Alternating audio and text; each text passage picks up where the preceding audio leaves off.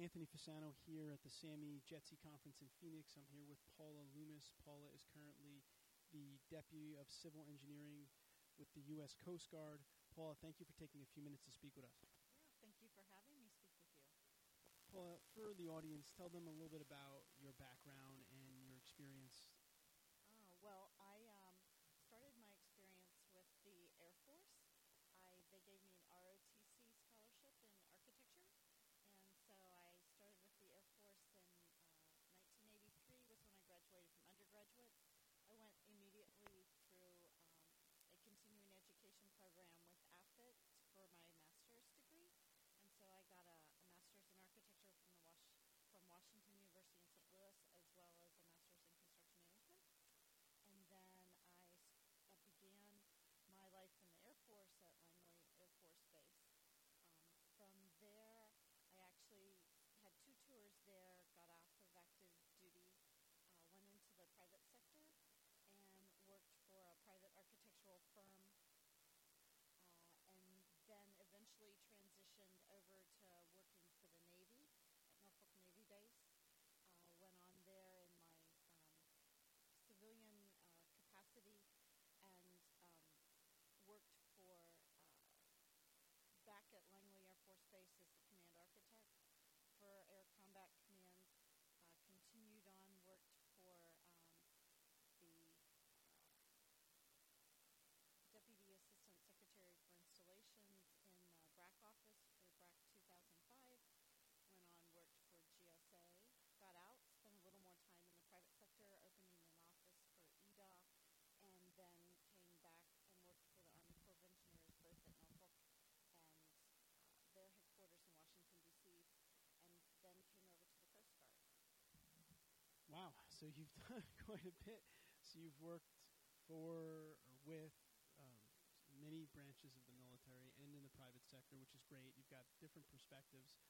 And just roughly about how many years have you been practicing? About 33. All right, great. So 33 years. And you've had different experiences, which is great.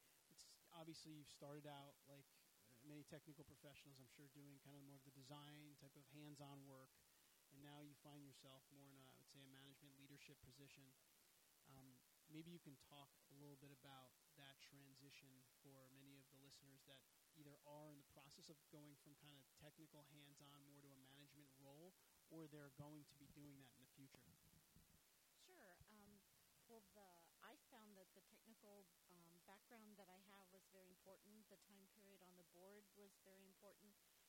When I started, we were still drawing in pencil on vellum or ink on vellum, and the ability to understand how buildings go together, I think, is very important for managerial skills. It's important to understand the way that the building is put together so that you can make decisions later on, or the way installations and communities are put together. I'd also say that so if you look at my background, I end up with about 5 degrees, and they're in a range of things from environmental design, architecture, construction, an MBA, and a PhD in public administration and urban theory with a cognate in economics. And so when you have that broad a breadth, it really helps you understand the buildings themselves, the communities they're in, and a whole breadth. And as well, I'd encourage a lot of engineers to make sure they understand all of the systems and the facilities that they're designing. So the mechanical, the electrical, the architectural skin, all of that's important. We're also finding out that it's very important for people to know how to program. So to take user requirements from the user and the way they speak, and then translate them into facility requirements like spaces and sizes and all of those things. Another question that I would have for you is, obviously it sounds like you've got different degrees, you've had different, I'm sure, different trainings that you've gone through and courses. There's a lot of stuff out there that architects and engineers could do to improve themselves.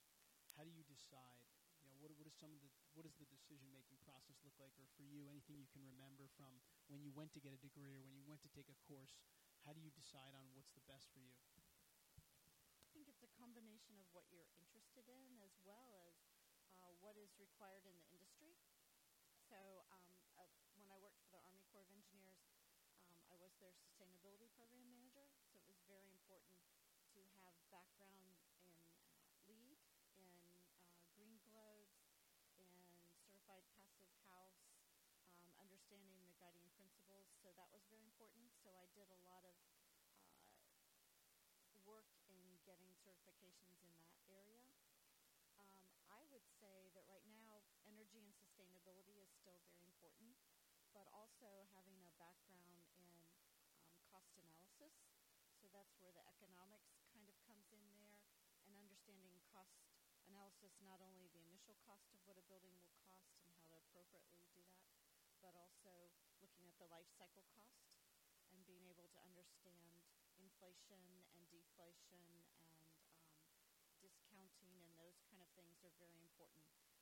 It's important not only in to go along with the detailed design of a building, but it's also very important for planners and programmers up front, because we have at least in the Department of Defense or in federal agencies, you have to forecast 7 years in advance.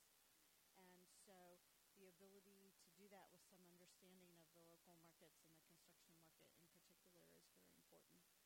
And then finally, one thing that's big for the Coast Guard is resiliency, and I think that's going to become more important for the other Department of Defense agencies. The Coast Guard is obviously along a lot of coasts, and so sea level rise and also seismic impact, both along the western coast, California, the cascading effect in Oregon and Washington is important. And then we're also experiencing earthquakes with cracking. And so helping build our buildings more resilient is important. Great. And the reason I asked that question is because I know that there's engineers that I've talked to that if you're not sure if the degree or the certification is right for you, you're investing a lot of time and energy in those endeavors. So I think it's really important to understand how it's going to help you and why it makes sense to pursue something like that. So, sure. So my ad is also at some point mid-career. I mean, after you understand your buildings well from a technical standpoint or your systems well from a technical standpoint, then do go ahead and get some sort of management background. And because it's not only the cost analysis portion of it, but how to manage people. You can be a great engineer. You can be a great brain scientist. You may not be the best manager. And so understanding yourself and whether that fits with your personality type is important. Paula, if you look back on your career, is there anything that, like one thing that maybe that stands out as far as that really impacted your personal and professional development in your career that you can think of, like, wow, that happened to me, or I did something and it was, I really felt it in my career? This will sound strange. I can think of two things. One is just how important it is to picking a spouse, because if you have support at home for your career, then they'll put up with late nights or any of the sort of idiosyncrasies that you have, like always going on vacation to look at buildings or go to SAME conferences. And then also, someone mentioned it earlier this week, and that is that just don't quit trying. Sometimes things may not work out, and oftentimes the difference between the people that do extremely well and those that do well but maybe not extremely well isn't a lack of intelligence, it's a lack of just persistence. Great. And last question, Paula. If you happen to run into a young professional at the conference, an architect or an engineer, and you only had like a minute or two to spend with him or her, and you had to give him like maybe it's critical career advice, like you can only give them a minute of advice, or what might you say to them? Wow. Citing from two things. One is don't quit trying, and continually work to improve yourself. Great. Perfect. Paula Loomis, thank you so much for spending time with us. We appreciate it.